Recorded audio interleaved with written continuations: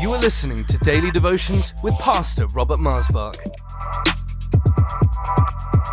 We believe that these devotions will encourage and strengthen you. So tune in, connect, and be blessed. For any more information, please visit us online at lifechurchuk.org. Welcome to Life Devotions, and thank you for joining me today. Multiplied Grace is the title of this devotion, which is a statement that you'll find in 2 Peter chapter 1, and I would like to read there with you the first 3 verses, please.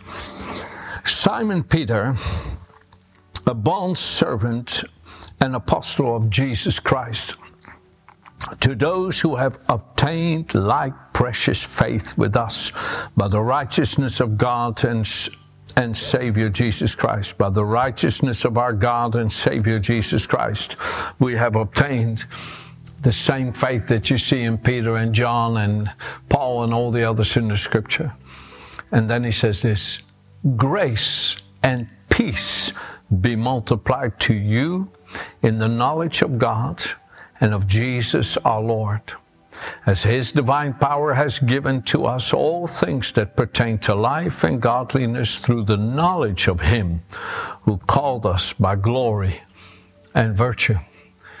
Oh, what a phenomenal revelation the Apostle Peter lived in. And here you have a simple fisherman speaking with such heavenly language that no man could have uttered or understood or bring into being to us if it were not by that virtue and that life, that glory and virtue by which he was called. The Spirit by which Peter spoke is the Spirit of the Lord. That peace and grace are multiplied through the knowledge of God the Father and the Lord Jesus. In other words, would you like to experience more peace and more grace? Then get to know your Heavenly Father and Jesus Christ our Lord better. Because as you get to know your Heavenly Father and Jesus Christ, His peace and grace will flow through you like a river that never ceases to be sufficient in whatever you face in this life. No matter if you're surrounded by the greatest troubles, or the greatest emptiness, or the greatest loneliness, or if you're surrounded by the greatest opposition or rejection, the most painful rejection, or the most unbearable pain of the loss of a loved one, something you just cannot bear. By any means can you bear it. And yet, this peace that surpasses all understanding is able to guard your heart and mind and keep you stable and keep you steady. And this grace by which you're enabled and equipped with every gift and every ability and every talent and every goodness will never cease to be sufficient, more than sufficient, more than sufficient. Where is it that you lack peace? Where is it that you lack the ability to cope, the ability to answer the demands placed upon you, fair or unfair? Many times, demands placed upon us that seem so unfair, and we would like to shake the person that is maybe the instrument of the demand. But we need to look beyond the person to the Heavenly Father, who will always provide sufficient grace and cause that grace to multiply so that we live out of the overflow. How do I get it, Pastor? I need more of that peace and grace. I need so much more. I feel often that I'm on the bare bone of my nature, that I can barely behave like a Christian. I feel so on the edge. I suffer with pains of loneliness, pains of anger, pains of throwing back at people that make me feel incompetent or feel me exposed that I can't bear it. And I don't want to live this way. What do I do? What do I do? Your Heavenly Father, Jesus Christ, they're right here with you this moment while I'm speaking to you. And they're coming to your very nature by the Holy Spirit. And as you get to know your Heavenly Father more and Jesus Christ, you will see that peace and grace multiply in your life. Oh, I love scriptures like this. 1 John chapter 5, okay? 1 John chapter 5, listen to this, verse 20. We know, thank God for the things we know, that the Son of God has come and has given us understanding, that we may know him who is true. And we are in him who is true, in his Son Jesus Christ. This is the true God and eternal life. The Living Bible says it this way: we know that Christ, God's Son, has come to help us understand and find the only true God. And now we are in God because we are in Jesus Christ, his Son, who is the only true God, and he is eternal life. As you come to know the Father better, you'll know Jesus. As you know Jesus better, you know the Father. Jesus said in John 14, you know what it says in verse 6? Jesus said, I am the way, the truth, and the life. No one comes to the Father except by me. Then in verse 7, he says, if you had known me, you would have known my Father also. And from now on you know him and have seen him. Or do you not know that I am in the Father, and the Father is in me? If you do not believe what I'm saying, then believe because of the works I do. For the works I do bear witness of me that the Father has sent me. And the same works that I do, you will do also in greater ones than these, because I go to the Father. And oh, you could just go on and on. The words in John 14 are just absolutely glorious and heavenly, full of the divine virtue, to be able to fuel our innermost being with that consciousness of the Father and with his Son, Jesus Christ. Oh, one more scripture here. John chapter 1, verse 18. Oh, how I love this verse. No one has seen God at any time. The only begotten Son, who's in the bosom of the Father, he has declared him. He has brought him out where he can be seen in him. Wow. Jesus came forth out of the intimate presence of the Father to unveil, reveal, and declare him in himself. In all that Jesus is, says, and does, he shows that he is God. Read Hebrews chapter 1, verse 3. So listen to this for a moment in closing. And I love this part of the scripture, and I'm sure you've heard me talk about it at times.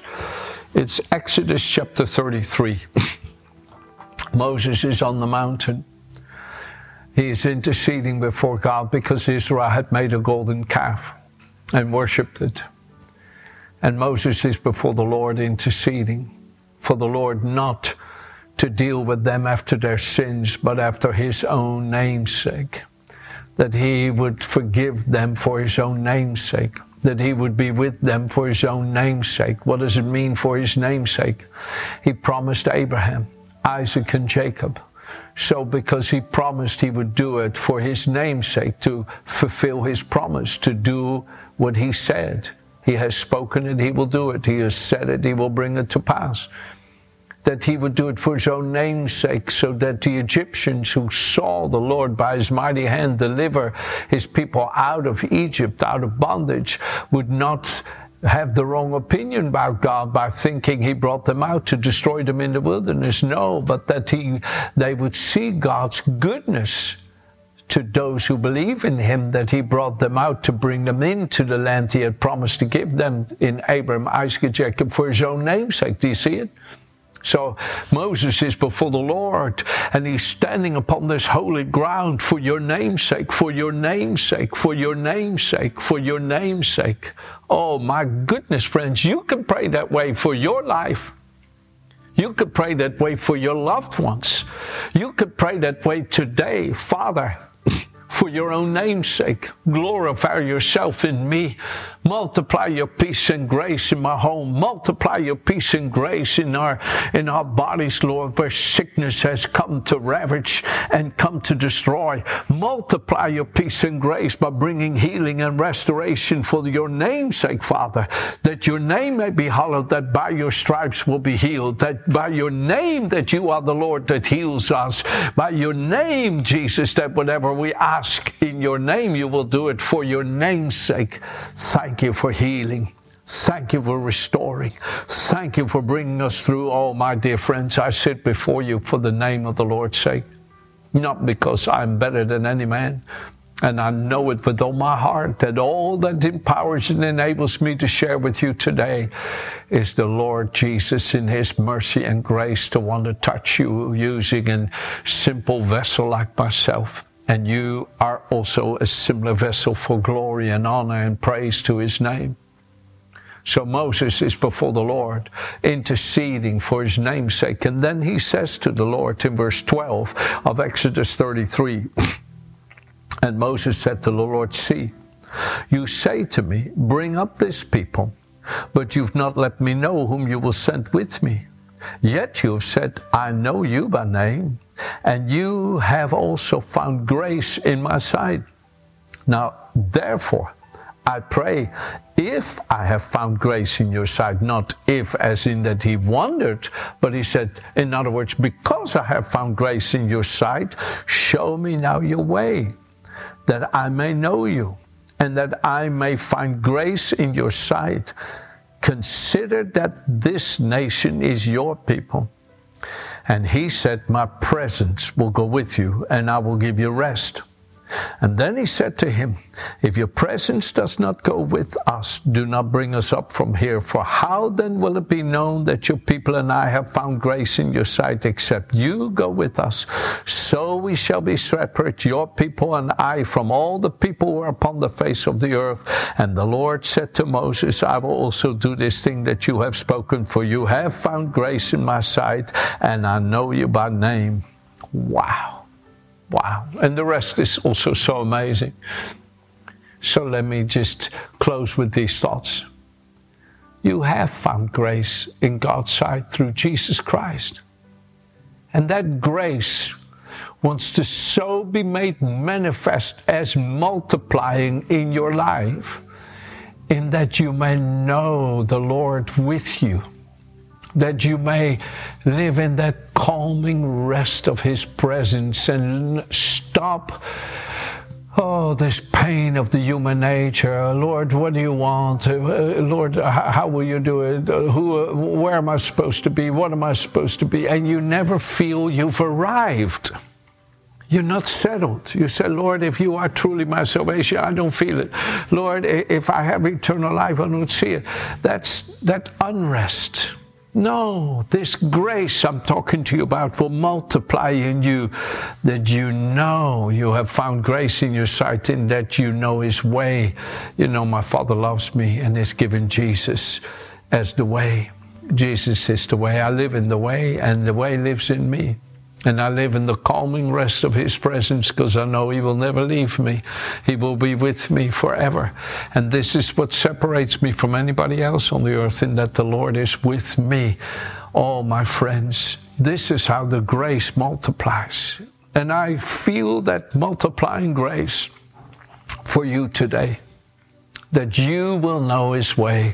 You will know the Lord guiding you. You will know the Lord showing you his loving presence and bringing you into that calming rest of his blessed presence, no matter what agitated you before, no matter what caused you to feel want and lack and need and emptiness and loneliness and fear. Now you have this calming rest, this wonderful peace that surpasses all understanding, guarding your hearts and minds. Now you live in that wonderful, loving presence of your loving Heavenly Father. This is grace multiplying. This is grace multiplying.